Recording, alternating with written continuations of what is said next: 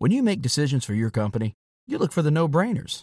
And if you have a lot of mailing to do, Stamps.com is the ultimate no-brainer. Mail checks, invoices, documents, and everything you need to keep your business running.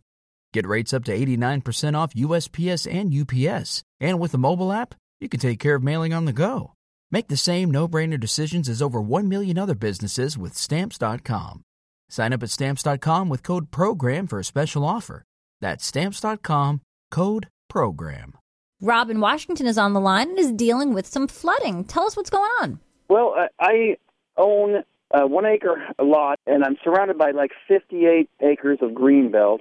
And my house sits up in the front of the lot, and I have a cement driveway that runs down into a 1,200 square foot shop. And every time it rains here in Seattle, which is every other day, yeah, frequently, and at daylight savings we get an extra hour of rain. But I get my shop floods, and I need to know what kind of drain system I can put in front of my shop. That the cement is maybe 14, 16 feet wide. So basically, Rob, what's happening is the water is running down the cement driveway and into the shop. Is that the main source of the water? What you need to do is to put a culvert across the driveway.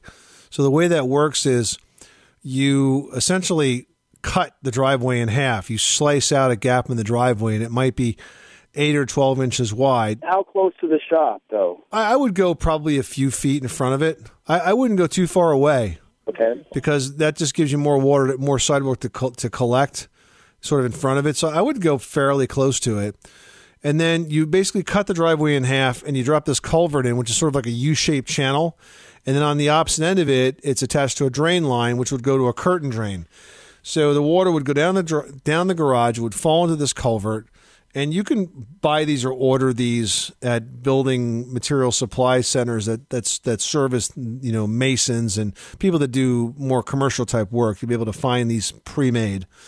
And the drain tile, the drain pipe would connect to the culvert, so the water would go out to this drain line, and then you go into a curtain drain. So the curtain drain you'd make yourself, and again, on the downside of the property, you'd carve out an area about 12 to 18 inches wide and deep, fill it with stone, lay the drain pipe in there, cover it with more stone, put some filter cloth, and then some topsoil or whatever you're going to cover it with.